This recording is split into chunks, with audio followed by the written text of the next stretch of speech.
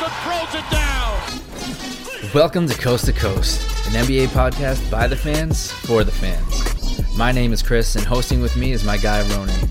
Tune in every week as we dive into the hottest content and emerging rumors across the league. Doncic pulls up, three-pointer. Bang! Bang! It's good! Doncic wins the game at the buzzer! Don't miss a beat. Whether it's a star on the move or the Knicks acquiring another forward, we got you covered. Zion for four!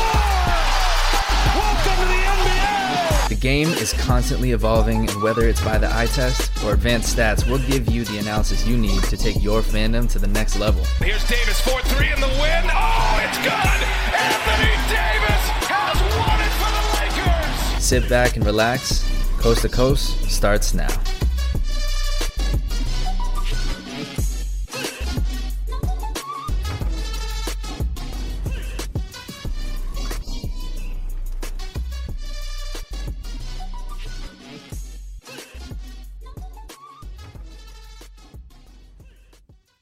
Hey guys, welcome back to another episode of Coast to Coast. I'm Ronan Gain, and joining me is my b-ball brother from across the pond, Christian Nambu. What's up, man?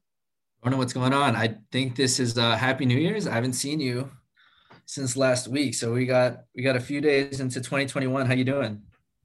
Well, I'm just hoping 2021 is a little bit better than 2020. Thankfully, it's still crappy out there, but we have NBA basketball to watch, and we're 2 weeks in and some trends are starting to show. All right, we're going to continue our early season reactions and probably regret them later on, but we're going to do it regardless. I want to talk a little bit about some disappointments you've had this season. What's the first thing that comes to mind? First team for me has got to be the Minnesota Timberwolves. Surprise, surprise, they started hot. Cat goes down after 2 wins from 2 games, and now they've lost 4 in a row. I mean, I don't know what it's going to take for this team to get it right or to show some sort of form, but I mean, it's been irritating to start the season because they were looking good with Cat after those first 2 games, and it's just a shame that once again he's down with an injury and they don't know how to win without him. Yeah, it's tough to see early on a team like this that you wanted to see start off strong. You wanted to see them get off with a spark. But I think we really got to remember this team is the youngest team in the league. They got most of their guys not even the age of 25. You got a rookie in Edwards. You got a young guy in Culver. Okogie himself, who is one of their defensive leaders, who is hurt right now. That's also a major issue that they're dealing with right now. He's also young. So you got a bunch of young guys, a young coach, and they're trying to just put it all together. And you see that they don't really have that continuity that a lot of other teams have. That's been a major factor recently. That continuity is not there for them to know what rotations they're in, what positions they're playing. And it's really showing. Their youth is showing.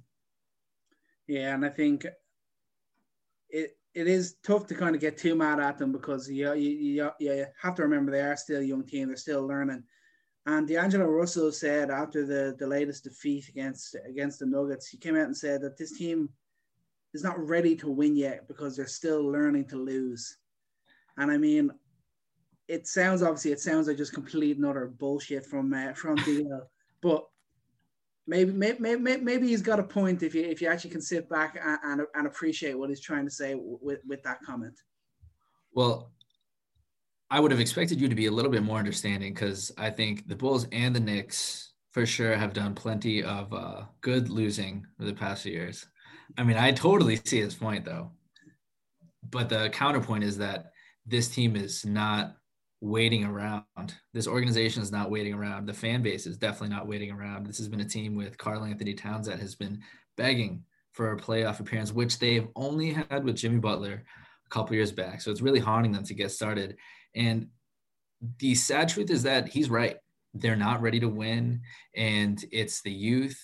It's a lack of continuity. The rotations you've seen so far, they had Jarrett Culver playing the 4. And Juan Hernangomez doesn't look like the guy he was on the Nuggets. Ed Davis, while his defense is there, his rebounding is there, he isn't that pick and roll guy that you need, that you only really have with Karl-Anthony Towns. I don't think they have enough front court depth right now, especially to pair with D'Angelo Russell, who they can't even figure out whether they're playing him at the 1 or the 2. They've just started getting him back in the starting lineup solely as a point guard. But what have you thought of their rotation so far? I mean, they look confusing to me. It looks like it'll take them many trials to get it out. And that's a common theme with a lot of these disappointing teams. It is, yeah. And I think it's tough. They're in a tough spot, and especially when they're not able to have Karl-Anthony Towns out in the court, because at the end of the day, this whole team is built around Karl-Anthony Towns, and it's built to succeed when he is playing at the 5. I mean, it's not looking good, but for me, they're in a tough spot. Okay, obviously the rotation, important players are injured, but D'Angelo Russell has just been so bad this year. I mean, look at him. He made the big deal about him coming back to play with Cat. Cat's his boy. They were going to ball out together. Of course, we haven't really got to see it so far, but I mean, the only thing that's been impressive about Russell is that he's shooting just below 40 from 3-point range. I think I'll give him credit on that. But in the games without Towns, those 4 games since Towns went down, he's averaging just 14.5 points, 2.5 boards, and just over 4 assists. And I mean, that's just not good enough. I mean, of course, he's going to show a better version of himself when he's playing with Towns, but when Towns is down, when one star is down, the other guy has got to be able to step up and be able to run the team and be able to impact victories. Biggest thing for Minnesota is having themselves not in a complete hole when Towns comes back. He's already missed 4 games. They've lost all 4.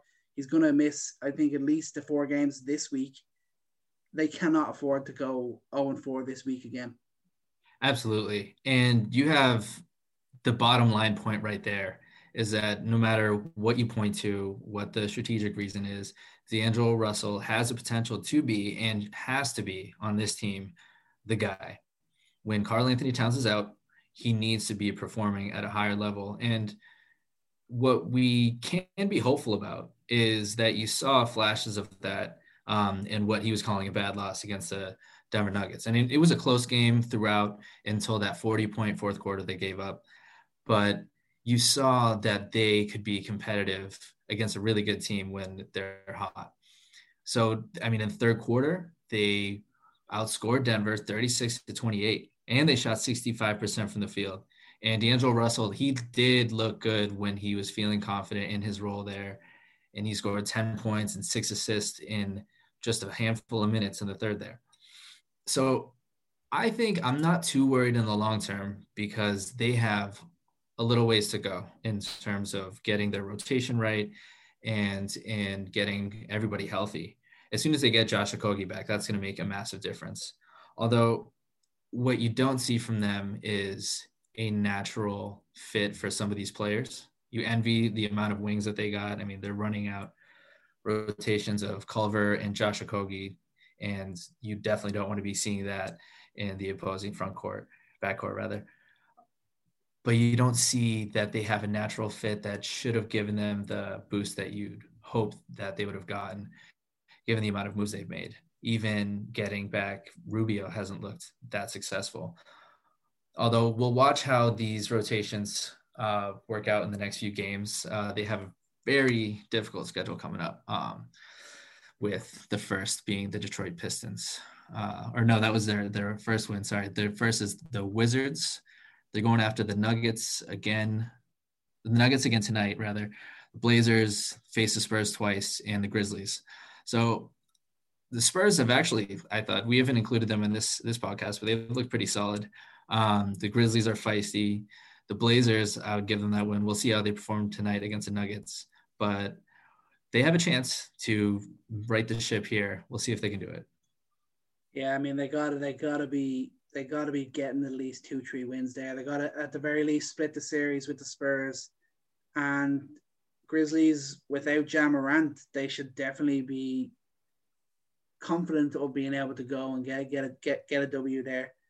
I mean, it's been offensive struggles as much as anything, unfortunately, for the Timberwolves, which is surprising because they're sitting 26th with offensive rank and 25th in the league in points per game. So you'd say, obviously, I'm not saying they're anything great on the defensive end or anything like that, but you'd hope, obviously, the return of Towns will help boost that up. But it's an area that they're struggling with, and you just think offense is kind of the side of the floor where you can be a little bit more confident that if you start low there, you can boost it up higher with playing more games and getting guys back. So I think that's one bright spark. If you're the offense is more of a problem than the defense, is probably a good sign for the Timberwolves. Yeah, and that focal point is that game tonight against the Denver Nuggets. You've seen a lot of these back-to-back games against the same opponents this season, which I think is due to the COVID schedule that they made. And what you get to see is how teams can game for each other, face each other one night, and then do it all again the next day. So this is going to be a big test of whether they can make the adjustments they need to make against a very good opponent. And same thing for the Nuggets. They had a little bit of a bounce back game, although it was against the Timberwolves, so you can't give them too much credit for that. But they are definitely landing on our list of disappointing teams this year, given their recent performances. We'll see how they play tonight, but what have you thought of their recent games as of late? It's kind of been hard to get down on them too much because it's been great watching Jokic. Jokic is averaging a 20-point triple-double. He looks unbelievable. His shooting stats have been so impressive, but the Nuggets are 2-4. They're struggling defensively, and it's looking like their business in the summer just ended up to be a bit of a nightmare. I mean, they lost Craig, Grant, and Plumlee, and that's really hurting their defense. And that's they're second last in terms of defensive rating, which is so not good for a team that were in the finals last year. The Western Conference Finals, they looked very good on the defensive end for many, many stretches. And that's not something you have this year because the guys that made that happen just aren't there. You got really good stretch from Torrey Craig, like you said. Jeremy Grant, we talked ad nauseum about his defensive matchups throughout the year last season. And combine that with Paul Millsap getting a little bit older and Mason Plumlee not being there to defend the paint. That, like you said, they have the second to last defensive rating, and opponents are shooting 71% right at the rim, which it lands them bottom 5 there, 43% from 3. And I think the issue is, for me, not the defense, because I expected that. That wasn't a huge disappointment. I expected them to be very bad. For me, it's the team as a whole. The second unit does not look good. They have not had any good front court rotations to this point. And again, where's Bobo? He was being put out there by the Nuggets as this possible 4th star on their team, and they have barely given him any run. I wonder if he's going to see the floor.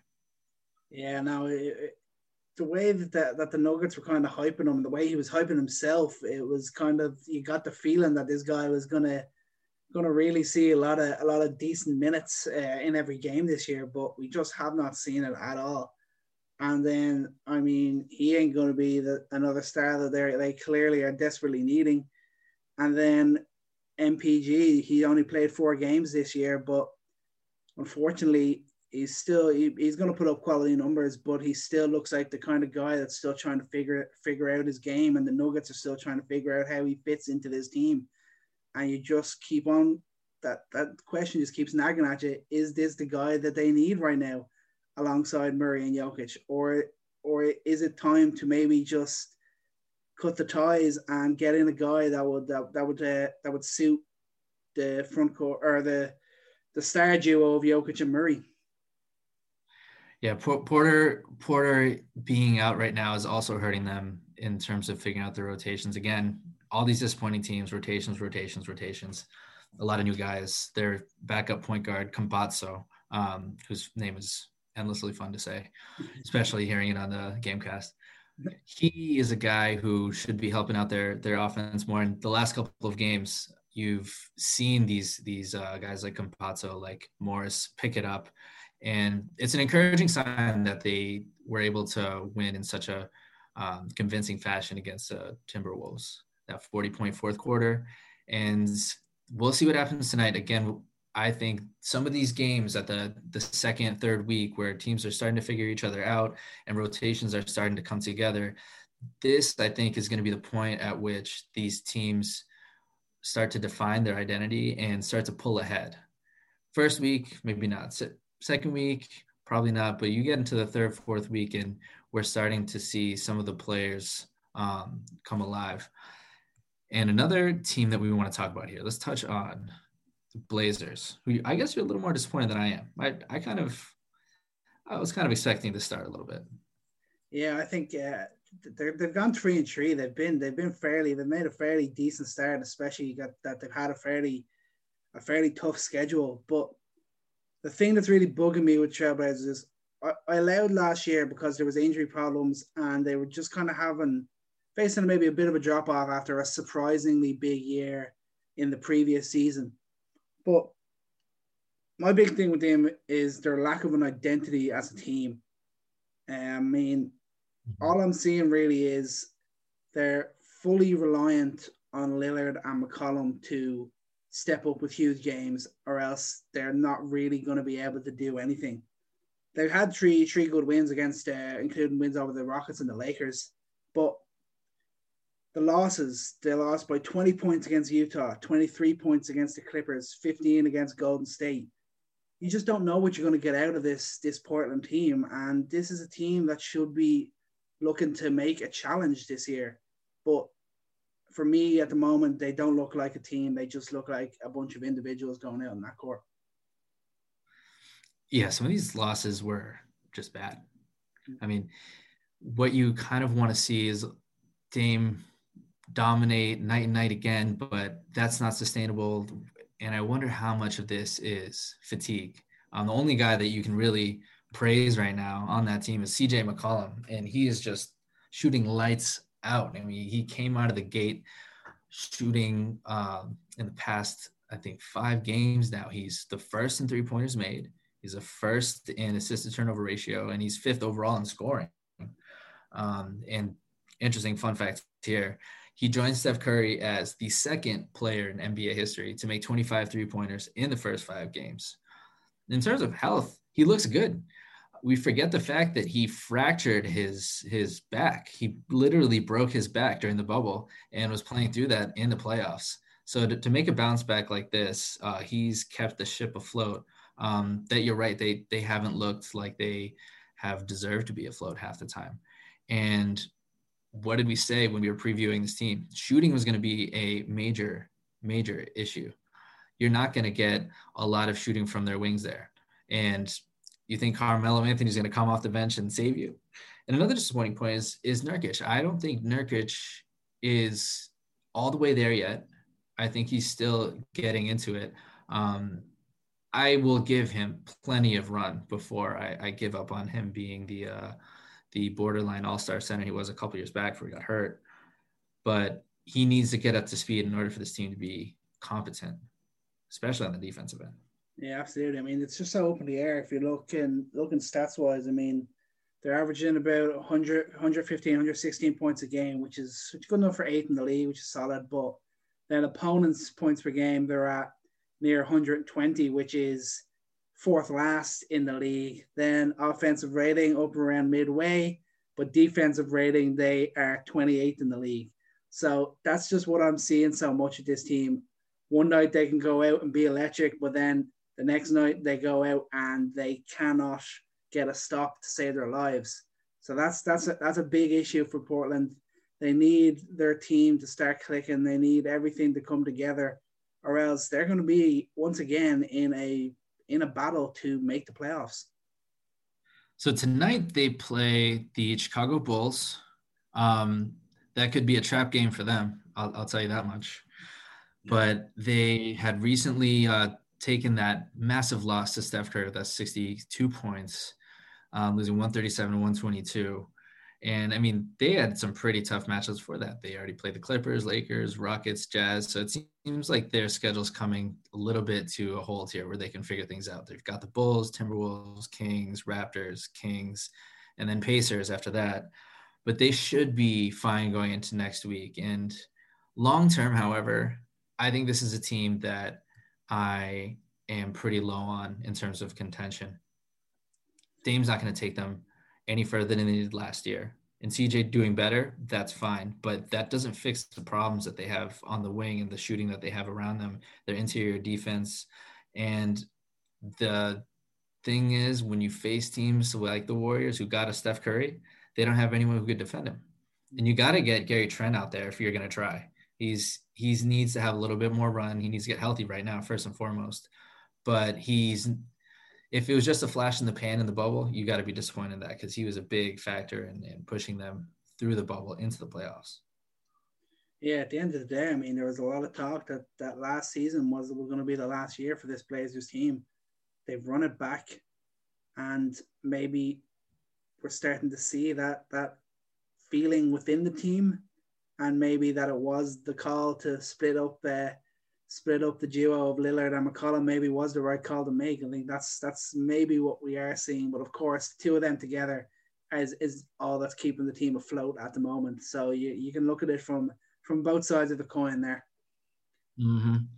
And the team that's kind of teetering here is the Warriors.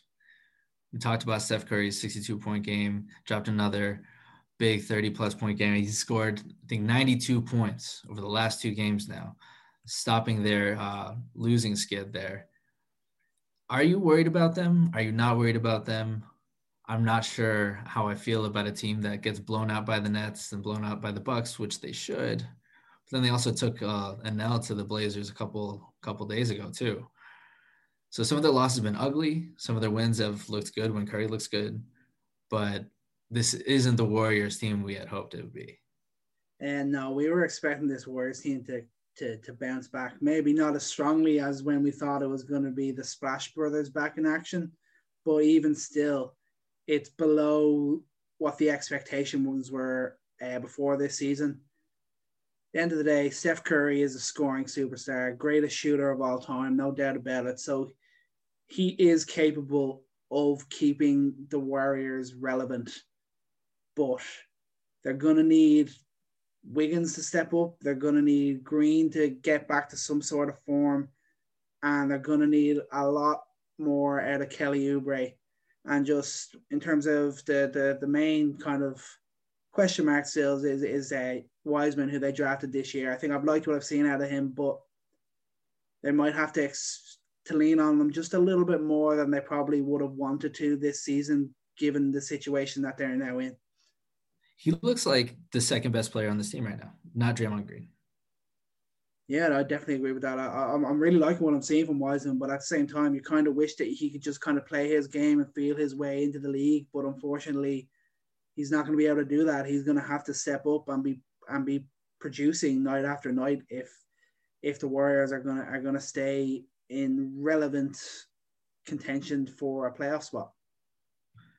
So yes, Wiseman looks good. I would say that he's going to be a factor in terms of keeping this team afloat because they don't have a whole lot of talent in the front court outside of him and Green. Steve Kerr loves to run Looney out there because he knows how to run their system, but they need to get some production out of him. And it's been a lot of positives for a guy that I had some question marks about. He looks like a legitimate two-way player. He has that Embiid factor at moments where he can oversize people and use his abilities, his athleticism to dominate players. You're not going to get it out of him for the whole season though. So it's been encouraging to see Draymond be as impactful as he has the past few games. I mean, 3 games alone, he's already had 17 assists. You already see the offense moving a lot better, although the offense looked pretty bad to start out. You couldn't look any worse than they did. And it just goes to show that I'm not sure if we're not talking enough about how Steve Kerr was a championship coach because of his players, as much as we talked about, who over in Miami's. Spoelstra was killed for that. And now Steve Kerr is running out lineups with solid players, but not getting any results. I think Green is the answer to all this. It's going to go away eventually. But this little blip that we got with Curry dropping 92 points isn't going to last much longer. They got a really tough stretch coming up. Got the Clippers twice. Raptors should be fine. But then they got the Pacers, Nuggets, Suns, Lakers. They're going to have to really step up to survive this stretch. And stretches like these can easily define the first part of your season and where you end up. Yeah, I think you should be happy about this, though, because if Steve Kerr can't work something with this current roster, I think that's gonna make your boy Spoelstra look even better, you know. Better. But, certainly, yeah. I think the schedule coming up is going to be big for them, and of course, you never count Steph out because you know he's capable of dropping 35 on anyone. But the teams that they're coming up and facing now all have players that are capable of defending him. And that's when they're going to need other players to be able to make plays to free Steph up and to be able to make plays to score when Steph's getting double teamed. He's just getting really well matched up. They're going to need guys like Wiseman, like Wiggins, like Oubre to step up for them, and I just don't know if they're going to be able to do it. Yeah, this is an interesting time for Steph's career, and I think we need to talk about the conversation that's going on with his comparisons with him and Dame, how he stands in terms of all-time rankings, and I think it is very soon to be talking about that when in his age 32 season, where he still has plenty of years left. But this is going to be the first time that he's really had to drag a team to the playoffs at this level. His most talented running mate right now is going to be a 19-year-old rookie, and he's got a washed-up version of Draymond Green, who's still good. He's still a good player. And then he's got to drag Andrew Wiggins, who now I can't figure out whether he's a mid-range shooter or a three-point shooter, because now he's shooting 40% from three, but he's shooting crap from mid-range. He's shooting sub 40, way sub 40. I'll have to look back on that. And then he's got a broken Kelly Oubre who's shooting 17% from three. He's got to do a lot here, more than he's ever done before. And my point to people who are comparing him to Dame and saying, oh, well, Dame's never done what he had already did until last year, or talking about how Curry has been a champion and how he's been in those moments and performed. It's all true. I just have not seen him do it to this degree. And I think this is the type of season that he can have to vault himself to the point where you can compare him to LeBron in a way. Because LeBron's done it. LeBron's dragged those teams. You've seen superstars who stayed with their teams and dragged bad teams to the playoffs. They are considered in a higher light that Steph Curry has a chance to do right now. I think he can do it. Yeah, I absolutely. As I keep saying, you don't back against Steph Curry. This guy is the elite scorer, arguably the elite shooter anyway in the NBA, and he's gonna score big. It's just whether the rest of the team can do enough to not just have him score, but they still lose big, because that's the way I'm looking at it now. I think Steph could easily be the scoring champ this year, averaging 30 points, and it's not going to matter because the rest of the team are not going to be able to do enough to keep the Warriors relevant. So my worry certainly is not Steph. My concern is just what the Warriors can get out of the rest of the team for this season. So I'd say on the Warriors, we're not too worried. I think they're gonna be fighting, however, still for that outside 7th, 6th through 8th, maybe even the play-in. But how about some good news, some positive vibes? We've had plenty of surprises in this first couple of weeks. But I think one of our favorites has to be your Knicks. We got to talk about. They've been hot and cold. They've had some big moments here and there. We got to give some credit here to to Tibbs Knicks? I mean, yeah, I wanted you to bring them up, you know. But hey, waiting this whole time. They've had some big wins, and they've beaten teams like the Bucks, like the Pacers, like the Hawks. These are good teams, and they've won games. The type of games that they've won are games that there was no way in hell that they were ever going to win last year. I mean, last night against Atlanta, they came back from 15. Yeah, you texted me. I was like, there's no way. There's no way you guys are coming back and winning this. I wasn't even going to turn it back on. Yeah, no, I was shocked. But Julius Randle, this guy, I got to give him respect. He's playing like an all-star right now.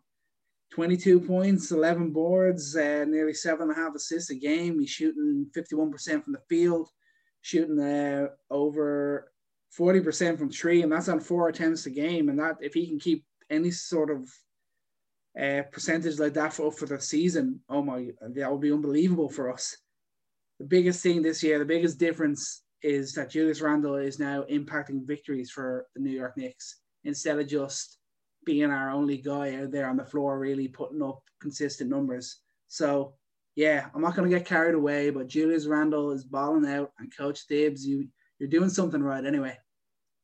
It's funny that we look at his performances and we don't think of him as the 7th overall lottery pick who's coming into his prime.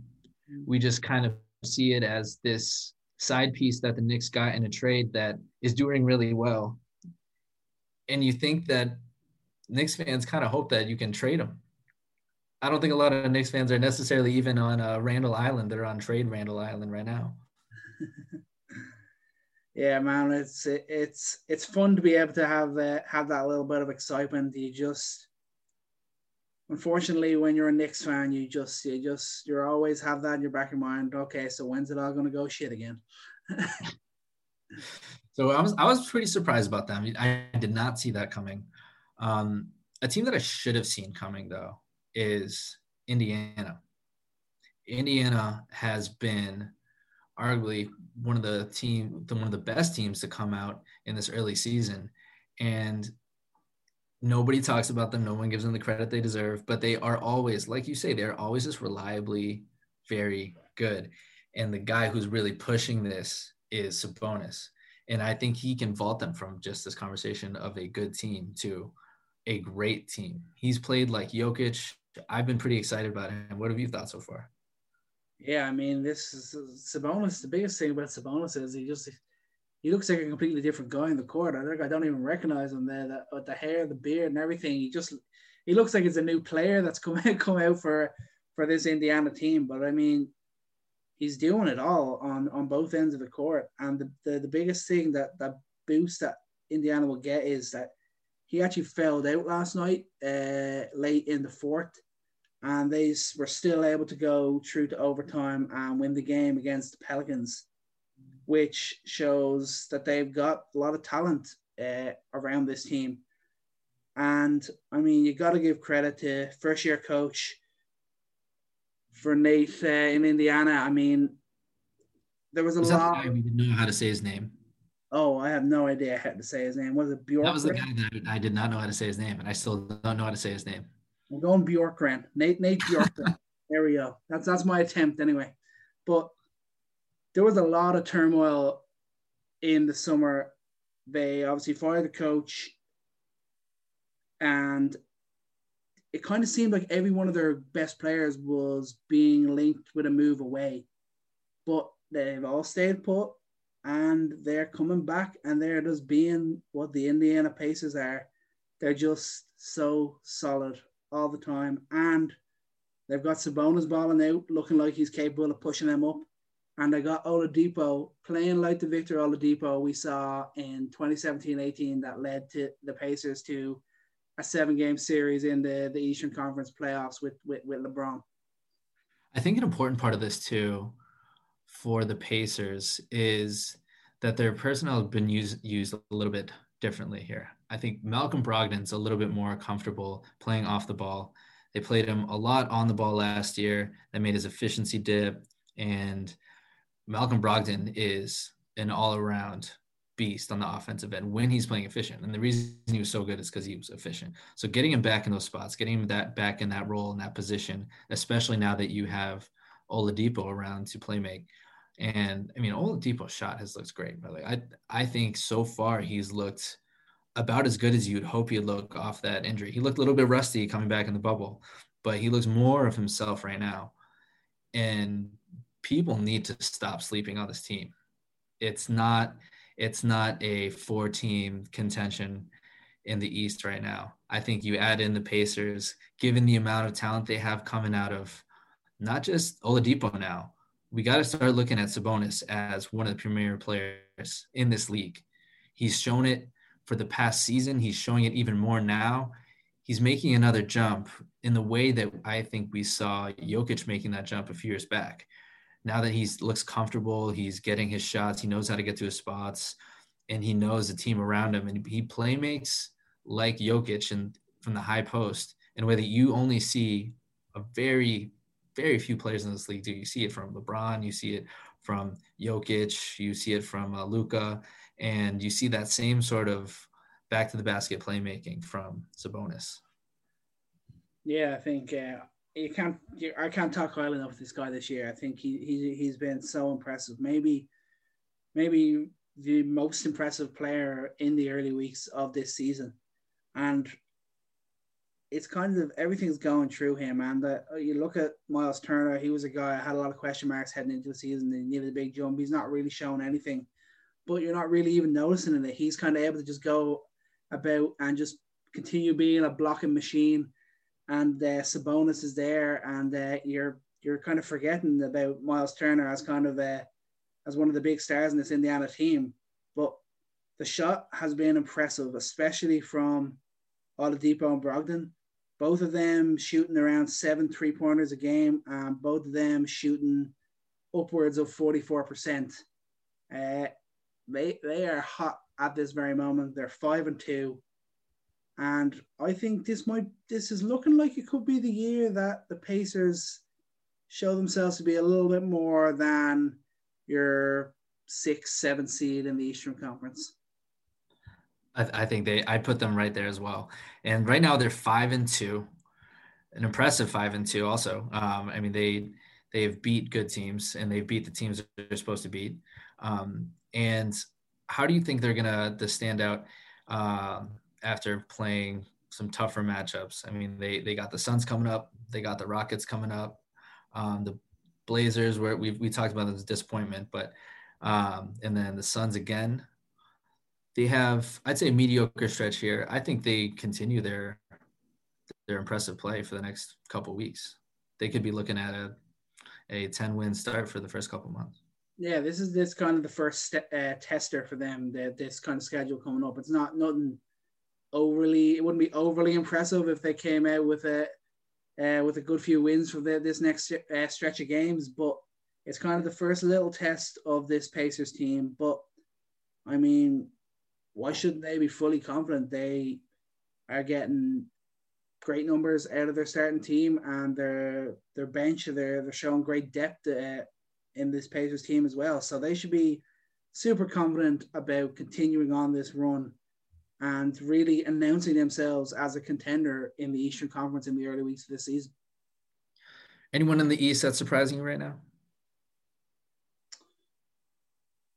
Maybe Atlanta, for good reasons and bad. Yeah, all right. Throw it at me. Biggest thing, I'll start, we'll stick to the positives so far. And the positives for them have been DeAndre Hunter and Cam Reddish for me. I'm loving what I'm seeing out of these two guys this year. They've really taken a jump. Hunter especially, but Reddish as well. Reddish is kind of putting up similar numbers to what he did last year, but I feel like I notice him more on the floor now. I notice him making plays and making moves a lot more than I did last year. Mm-hmm. That's the biggest improvement for me. The confidence with which he's shooting right now, the Hawks are calling plays for him to get his shots, and they're not easy threes. Like he's taking contested threes. He's not wide open anymore. His shot form has definitely improved. The quickness of his release seems improved. overall on the offensive end, he looks much more confident, not only in just shooting, but putting the ball on the floor, playmaking. And to see that from your 3-and-D wing, I think evolving a little bit more into a modern day wing who can play make, shoot, defend 4 positions. He's looking like he's starting to blossom into that guy.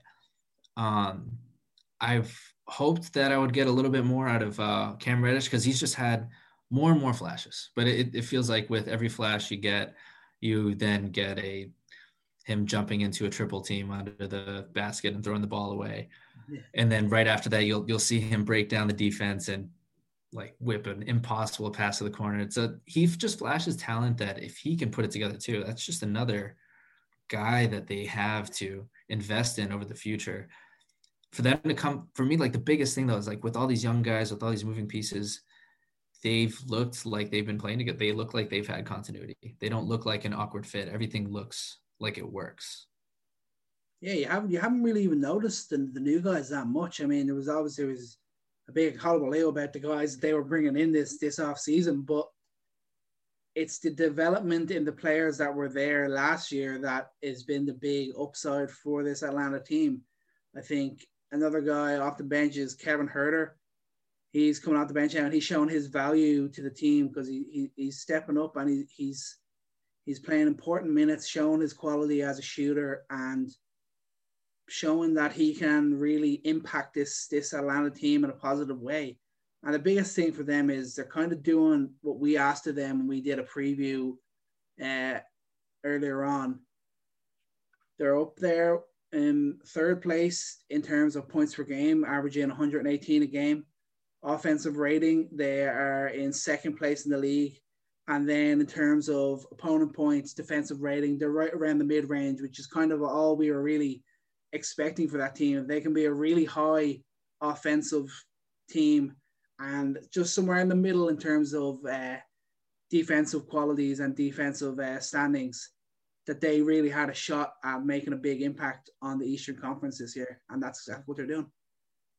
Defensively, they've looked so much better. And a year looks really good on both Reddish and Hunter in terms of defensive rotations and knowing when to help, when not to help. Clint Capella being healthy and active in their rotations has looked amazing for them defensively. And, you know, maybe it doesn't boost them even more, but they haven't even got Okongwu on the floor. And Okongwu is that guy that they drafted for that energy, that defense, rebounding that you saw from Adebayo in his early years in the Heat. They have a team right now that's gelling in a way that I didn't expect. I don't think that I saw them gelling this quick. And it's a pretty good sign for people who actually thought that they were going to contend. I was on the outside shot of that. I wasn't sure if all this was going to fit right away, but it really does. And Bogdan, can't talk about him enough. I mean, he's such an aggressive player, and having an offensive threat like him off the dribble, he'll shoot anything that he gets his hands on. It's really important that he continues to thrive in this system alongside Trey, who, I mean, when are we going to stop? When are we going to stop the slander? This guy has to be a top 5 offensive player in the league right now. He's scoring an efficient, near 29 points a game. And he's, 5'10", 5'11"? We got to start putting him in the same conversation as our Isaiah Thomases, our Nate Robinsons. He's going to be one of the best small players ever. I mean, yeah. I mean, right here, right now, I'm looking at it. I'm saying Trae Young is going to be on an All-NBA team this year, and the Atlanta Hawks are going to make the playoffs. That's a G guarantee right there. I think he's another thing for Young. Is he becoming one of the more hated players in the league? Like he's slowly taking that from Harden.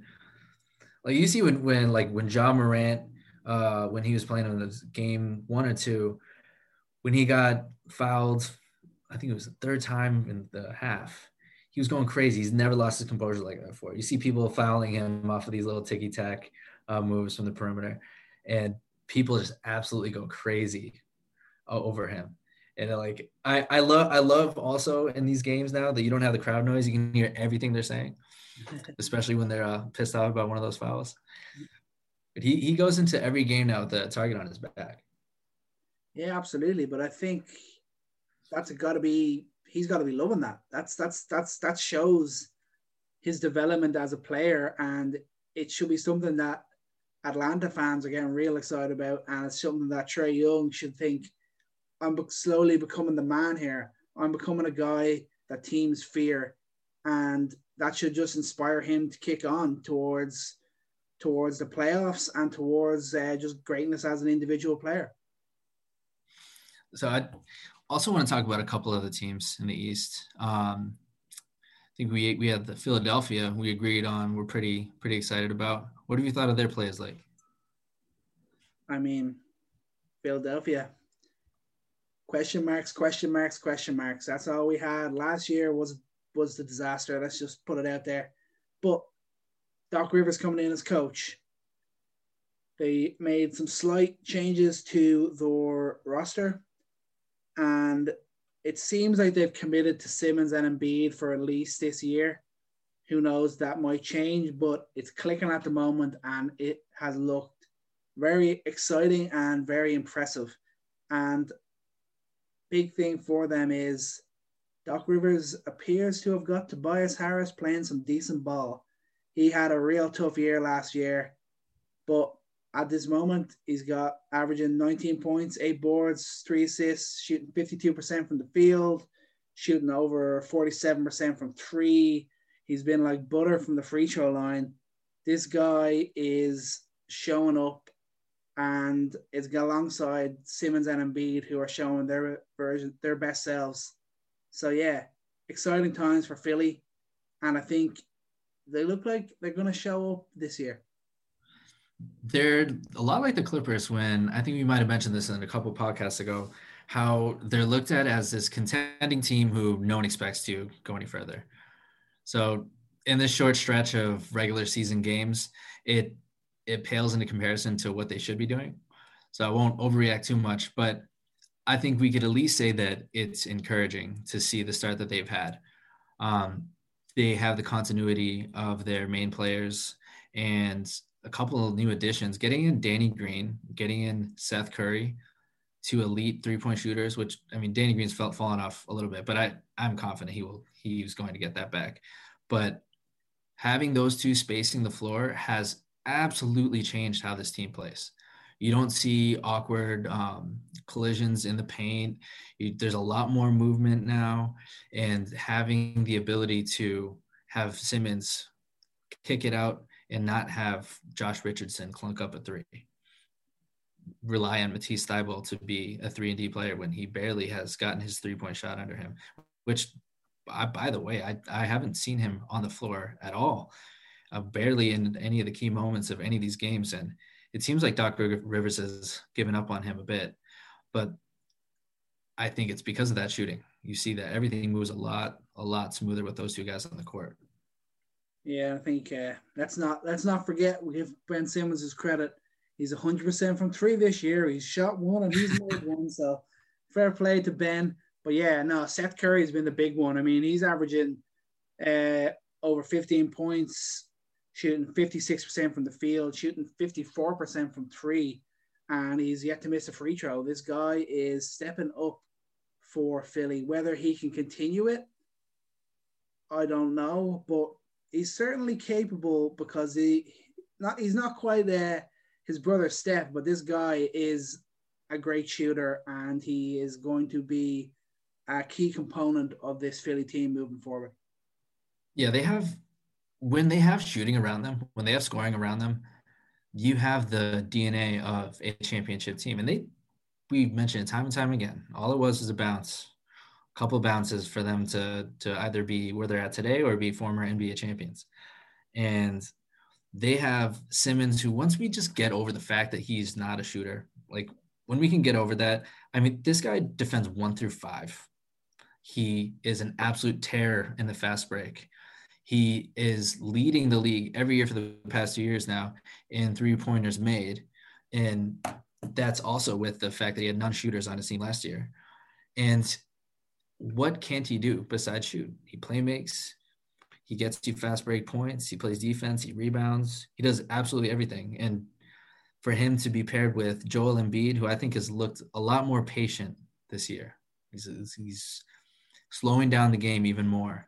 And the efficiency that he's had over the past couple of years, getting better and better, pairing them two together, having Joel Embiid be a little bit more, give Simmons a little bit more space to play. Let shooters get their shots off. He's not as unnecessarily aggressive in certain situations like that I've seen so far.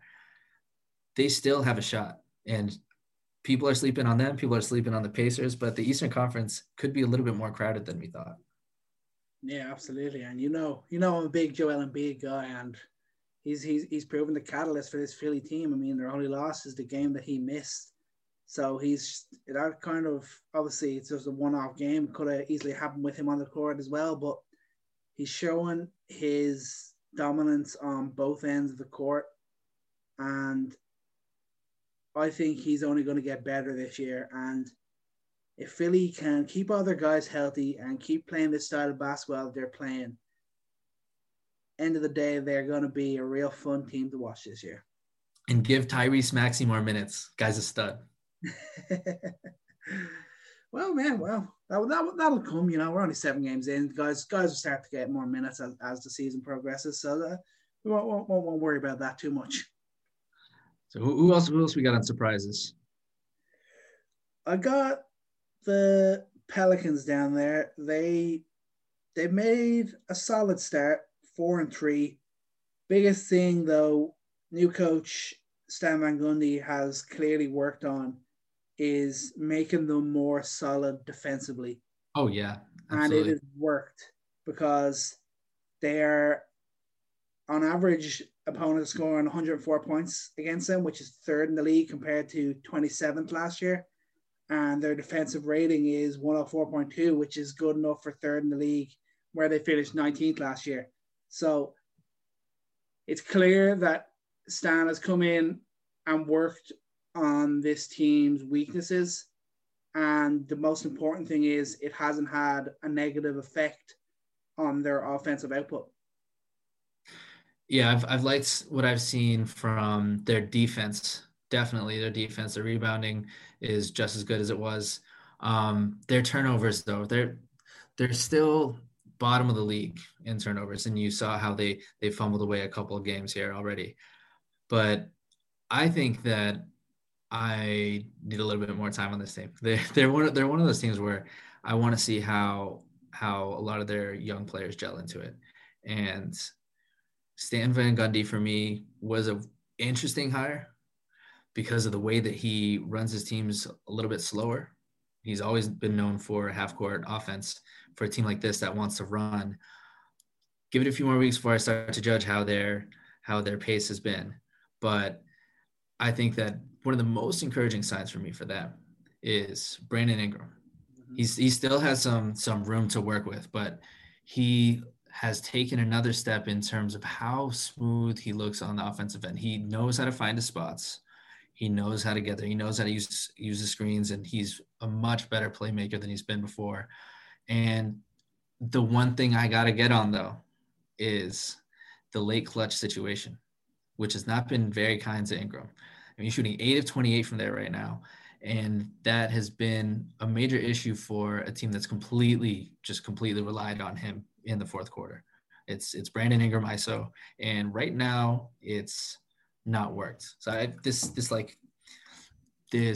idea that your best player always has to take the last shot, it's almost not working out for the Pelicans right now. You might see them going somewhere else. Give Zion a touch in the post or something.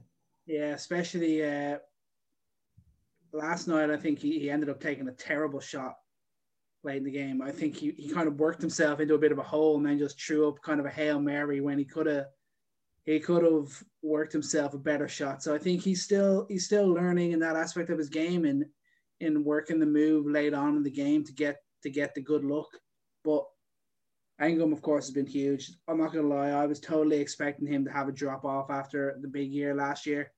And the biggest thing for them is he's basically putting up the same numbers that he did for the entire season last year early on this year, which is huge for them. And if he can continue that, they're gonna be a fun team to watch. And it's just kind of the big thing is, can he become that clutch guy? He's still a young player. He's still learning how to become that guy. And sometimes guys just don't have it. So, yeah, maybe give Zion the shot late on. See what he can do with it. But, I mean, Brandon's been so good. And I hope it's going to continue because I love his style of play. I'm always just fascinated, similar to Durant, the length of his body. His arms just extend beyond where you would ever expect them to be able to go. And it's so fun. But I got my question marks about Zion Williamson. I'm waiting for it. I'm ready. What do you got? What Zion slander you got for me right now? The biggest thing is that all I was hearing about Zion Williamson is he is the next coming of LeBron James.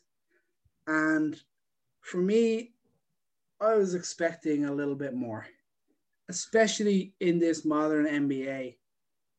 He has maybe he does have it, but he hasn't shown it yet. He got no outside shot. He's going to have to develop that. He's weak from the free throw line, and he's shooting at about 60% on about 7 or 8 attempts per game. But I was expecting a walking highlight reel. That's what I was expecting out of Zion Williamson. Early, I've seen more highlights from LaMelo than I have from Zion Williamson, and I know he's had his injuries and everything, but he's got to step up and show me a little bit more, because I'm definitely looking at him in a negative way by comparing him to what others were saying about him, which is definitely stupid, but I'm struggling to get my head around it. And I got to remember, LeBron James in his second season averaged 27, 7, and 7. Was shooting from the field pretty well, shooting from three pretty well. Is Zion gonna get to do that? Is Zion gonna be able to step up and show that quality? I don't know. That is so not fair. we're gonna. I know it isn't fair, but I can't help it. LeBron James rookie season or bust, one of the best rookie seasons of all time. That's fair. This guy is already averaging 20 and 8. Just take it. Be happy. But do you want me to talk about some RJ Barrett? We're gonna start talking about young guys. Don't get me started on that. If you talk about the last 2 games, it's okay. We're not going to talk about the 20%. Okay, we won't talk about 20% shooting. Obviously, he's shooting 20% better than Zion, 0% from 3. But that is a real issue. I'll concede that. I'm a big Zion guy, and I think for me the reason that it's not coming for him, the highlights, is because he doesn't have the spacing to work with. He's very, very often knifing his way into a double team, into a triple team. He's having to grab boards from 2, 3 guys. He's doing all of this while teams are packing the paint. They know exactly what's coming when they get to a fast break or they get in the half court. Zion Williamson's gonna post up. He's gonna roll, and they go right to drop coverage. They go right to rotating early. And Zion's, his highlights have all been layups, but the guy sometimes jumps from the free throw line, and all of a sudden he's at the rim. And it's crazy. So you don't see his dunks anymore because they don't have the spacing to do it. That's the biggest problem for me that I think has been very apparent in their inefficiency on the offensive end and their turnovers. It's so easy to pack the lane. It's so easy to attack the passing lanes. It's going to take a positional move in my mind, or a trade, to get some more shooting into this starting lineup, because Zion Williamson next to Adams, next to Bledsoe, who has had a solid start to the year. I don't think that's gonna work out for the length of the season, if you want to get your highlights at least. Well, something that's definitely killing them is JJ Redick can't find any sort of form this year. He is just not at it at all. He is shooting 27% from the field and shooting 24% from 3. This guy is supposed to be your clutch 3-ball shooter. He's supposed to be the guy when you need to make a 3-pointer, you get him open and he'll sink it. That ain't happening with JJ this year. He's basically their only volume 3-point shooter. I mean, Brandon Ingram, sure. But you rely on off-ball shooting. You hope it's going to be him. You'd want to see a little bit more from Josh Hart, I'd say. But they're really dying for that shot, especially to get Zion going a little bit more. I thought Zion has been fantastic besides the shooting. I think you're crazy. We all got to be a bit crazy in this life, but that is I will label that him as something he's got to add to his game. Of course, don't get me wrong, this guy won't even be 21 until the off season, so he's got time on his side to develop these areas of his game. But in this modern NBA, to be a franchise leading player, you got to have some sort of consistent shooting ability, and that's something that he's got to add. Yeah. I liked we were going with that until we started slandering Zion. So I guess I'm scared of where you're going to go next. Who's our next surprise? We got to talk Phoenix Suns. They've been good. They've been real good. They've surprised a lot of people, and biggest thing for them is CP3 has come in and he has just done everything that they wanted him to do. He's come in, he's leading the offense, and he's leading that team into just to being a more consistent outfit. It's night and day. Absolutely. The way their team operates on a nightly basis. His communication seems infectious. It seems like the team's talking more. The team knows where to be. And they don't look like that young team that they were last year. In terms of maturity, they look like they've made a jump. Same way when I look at the Hawks and how they've grown up, I see that even more in how the Suns have matured, and especially Mikal Bridges. Mikal Bridges looks like a legitimate starting piece for a team that wasn't quite sure if he was going to show up on the offensive end. He's doing a fantastic job spacing the floor and playing all NBA defense right now. Yeah, I mean he's been a revelation. I mean he's shooting nearly a 50-40-90 season at the moment. He's just that's not going to stay. But yeah, you talk to defense. He's been a key part of that, and it's showing. Opponents' points per game only averaging just over 100. That's first in the league. Got a defensive rating that has them sitting fourth. These guys have developed, and they've added some defense to what that was something that was desperately needed by this Phoenix team. And Bridges has been arguably the key component of that. And he's been the guy that's showing up every night. I look at Ayton as well at the moment, just walking in that double-double machine area, but he's finally starting to get a bit more scoring going, 20 plus in the back-to-back games. He's a quick developer. He's still developing his game. He's far from the superstar that they thought they were getting when they drafted him still, but I still see improvements in his game, and it's the small little adjustments that he's making that you like to see. He's always getting better, and I think if the Phoenix Suns can make it to the playoffs, it'll be huge for them this year.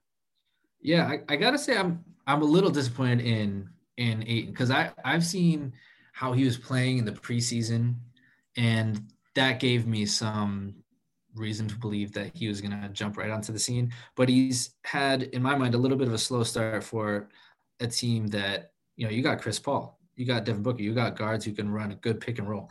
And he's only, over these past handful of games, he's only averaging barely 14 points a game. You'd like to see him in that 18 to 20 range, especially with the amount of playmaking that's around him, the amount of shooting that's around him. I think he definitely has a lot of room for growth. And the most encouraging thing for me for how he's played has been on the defensive end. You saw how lost he was at times over the past couple of years, and it started to get a little bit better at the end of last year. His block rate has almost doubled since his first season, and he looks like a competent defender. And if you can get better than that, that's all you can ask for a guy who's hopefully going to be able to shoot at 3 levels eventually. You've yet to see him get prolific from that standpoint of his game. But I'm a little bit concerned for your guy, Devin Booker. Me too. Yeah, he's been arguably the biggest disappointment for me this year. Only because I was expecting so much. I mean, I was looking at this guy to be the scoring champ this year. I thought he was gonna come in hot, come in with that form that he showed in the bubble where they went 8-0. He was a plus 86 player, but he's really struggling to recreate any sort of form that he showed in the bubble. Stats wise, he's shooting only 21 points a game, 4 boards, 4 assists. He's shooting poorly from the free throw line. I mean, he's only shooting 73%, and that's well below his career average of 87. He's not broke 30 yet, and yeah, I'm concerned. But at the same time, I'm kind of like, well, maybe this team is no longer needing him to be their everything on the offensive end, because they're still doing pretty okay with him not showing his best self.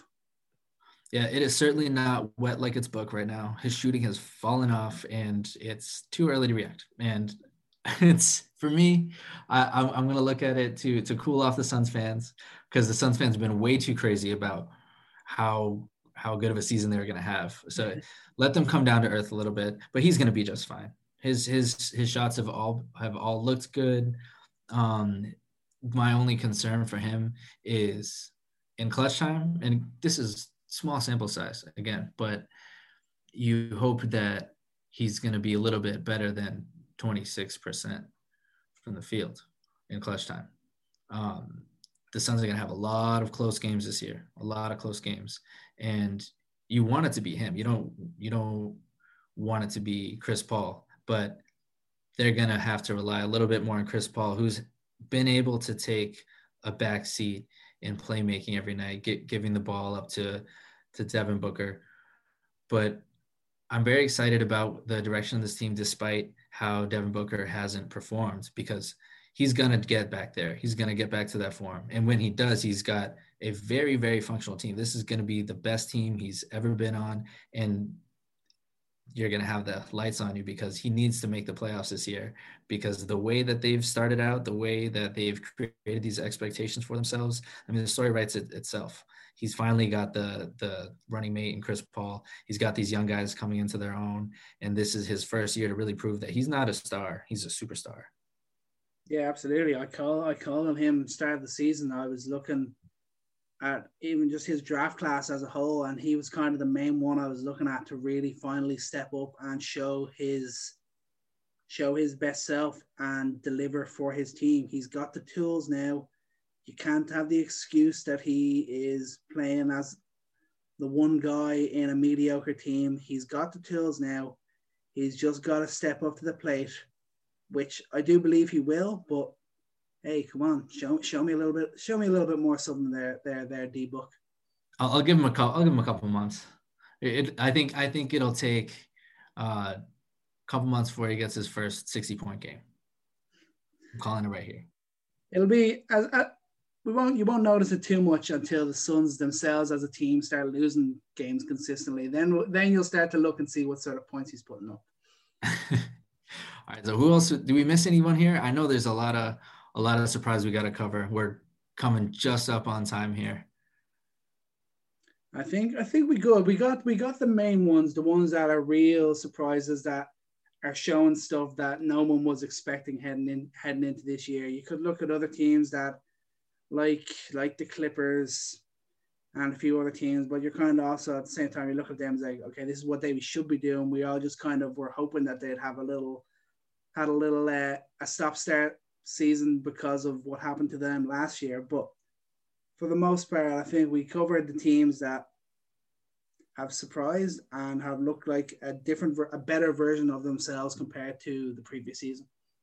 Absolutely. And this is a official Luka podcast, so we will not be talking about the fact that he looks out of shape, that he spent the last 2 months in Europe just eating pastries and drinking wine.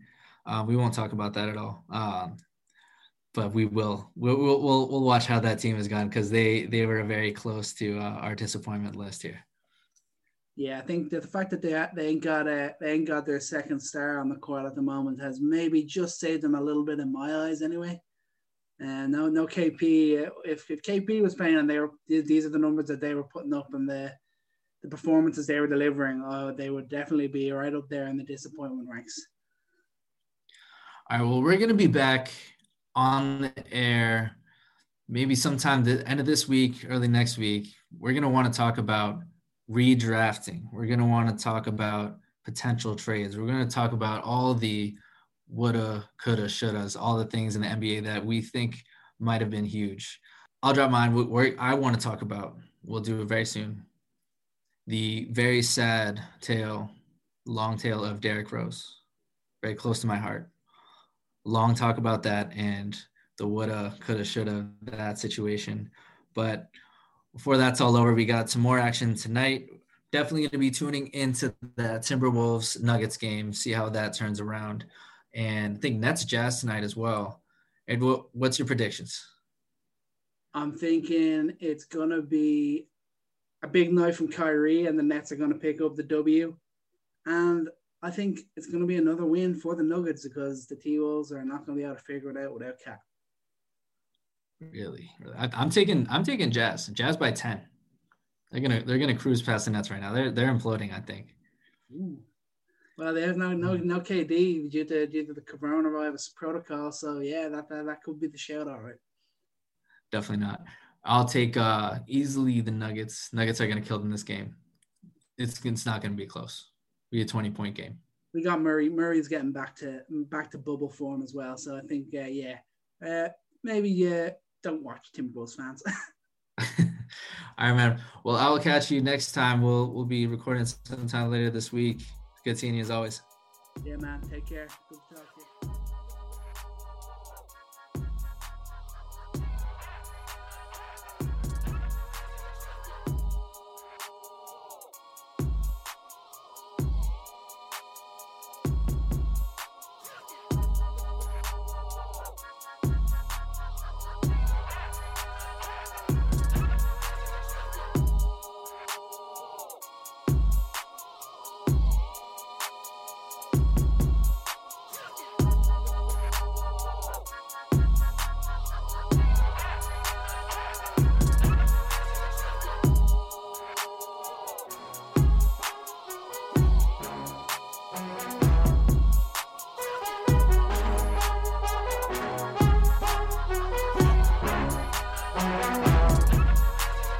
Thanks for joining us on today's episode of Coast to Coast. Don't forget to hit us up on Instagram and Twitter at Coast to Coast NBA Podcast to hear your takes discussed right here on the show. And remember, take every shot and love every moment.